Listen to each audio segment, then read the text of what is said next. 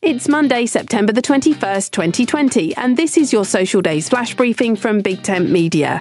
On the social calendar today, it's World Gratitude Day, Pecan Cookie Day, Miniature Golf Day, International Day of Peace, World Alzheimer's Day, and Escapology Day.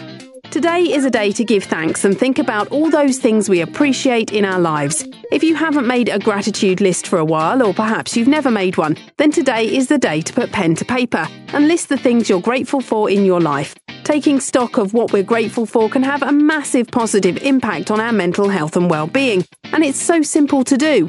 The day itself was initiated by people in Hawaii in 1965 at an international gathering.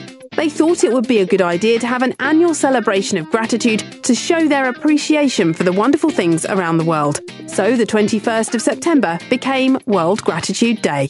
My name's Suze Cooper. Find me on Twitter @BigTentSocial.